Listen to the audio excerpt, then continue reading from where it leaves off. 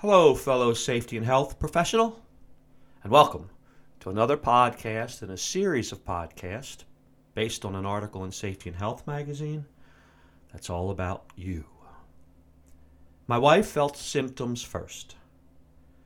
She tested positive for COVID-19 and only suffered minor discomfort for a few days. Good for her. I, on the other hand, was laid up for weeks. At first, my symptoms included a fever, body aches, a mostly dry cough, dizziness, clouded thinking, and fatigue. Your typical COVID-19 symptoms. I didn't have a serious respiratory problem, thankfully. And most of my symptoms went away after about 4 days. But frighteningly, my fatigue got much worse. In fact, merely walking into the kitchen to get a glass of juice exhausted me. Besides dreading the possibility of having to go to the hospital, I was fretting over becoming a COVID-19 long hauler. I don't know if you've read about it, but some people who get COVID-19 end up having symptoms for several months, particularly fatigue. That's the one that is most common, that lingers. Well, I feel much better now. Though I still tire easier and I sleep a bit more than I used to, I'm pretty much back to my pre-COVID activities. I still can't exercise vigorously. If I do, I start getting a little bit dizzy. But besides that, I'm feeling pretty good. And what a relief. I'm so glad I'm not still as tired as I was. Now, the reason I'm sharing this with you isn't just to pass on something that happened to me in my life. I learned two valuable lessons from this, both of which I knew about, intellectually, but I really didn't feel them in a deep emotional way, enough so that it hit home, as they say.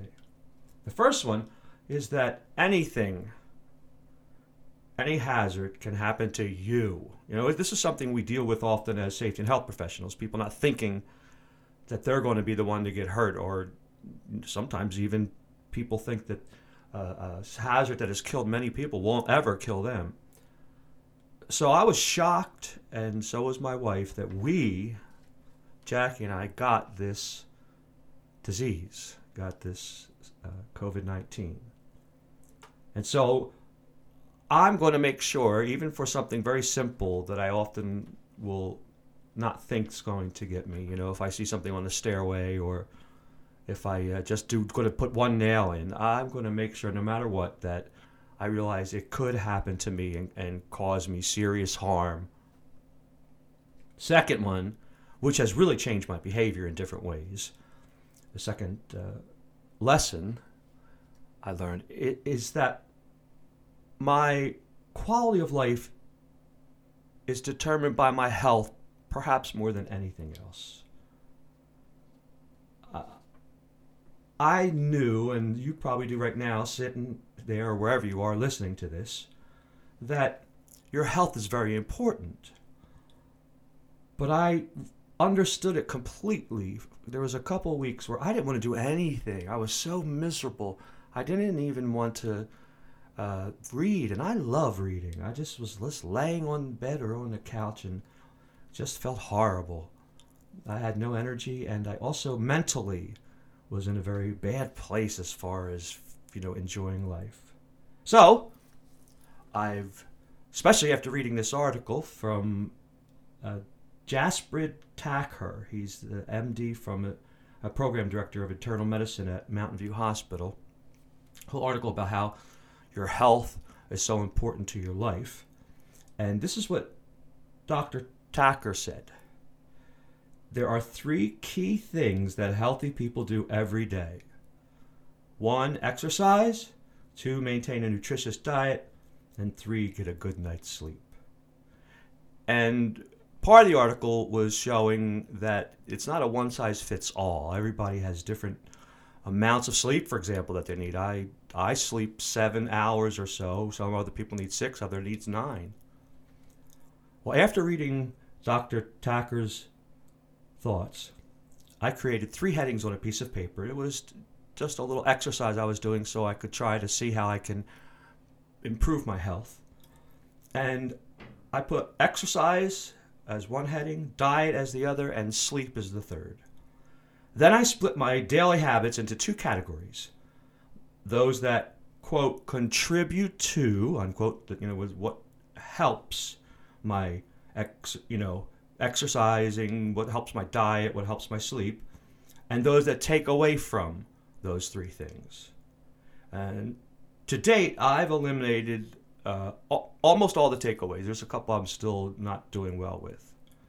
So let me give you an abbreviated example of my list for sleep. Things that contribute to me having a good night's sleep.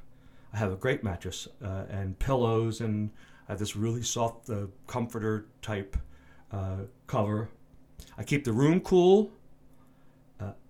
I have these curtains that my wife bought me as a present, which keep the light out. They're blackening curtains, so my room is dark.